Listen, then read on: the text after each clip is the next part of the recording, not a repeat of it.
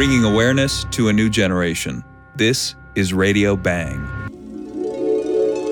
Passive house is a German-derived term for an ultra-low energy school, office building, supermarket, or residence. It's not a physical element, but an architectural design process.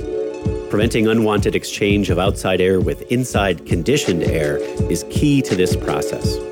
In cool climates, passive houses use sunlight to warm, and in warm climates, well-placed landscaping cools the buildings.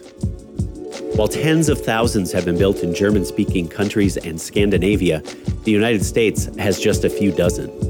The first ever passive house in San Francisco is being built on the northeast corner of the Mission District.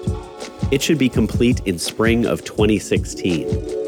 Not only is the 6-story condominium complex uber efficient, it will generate and store enough energy to be a microgrid, detached from San Francisco's power grid. In the passive house model, photovoltaics cannot be included in energy offset calculations. This design being built in San Francisco meets the demanding standard without factoring in solar panels. Owners and developers Lloyd Klein and John Sarter expect their building to meet net positive energy standards with batteries to store the extra power. Followers of green building technology and resilient design have hopes that the passive house movement, and this project in particular, will inspire future innovations in building design.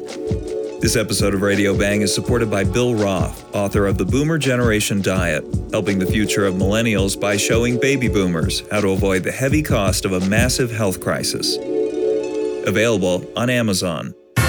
Replay this episode and hear others at SoundCloud and iTunes. This is Radio Bang.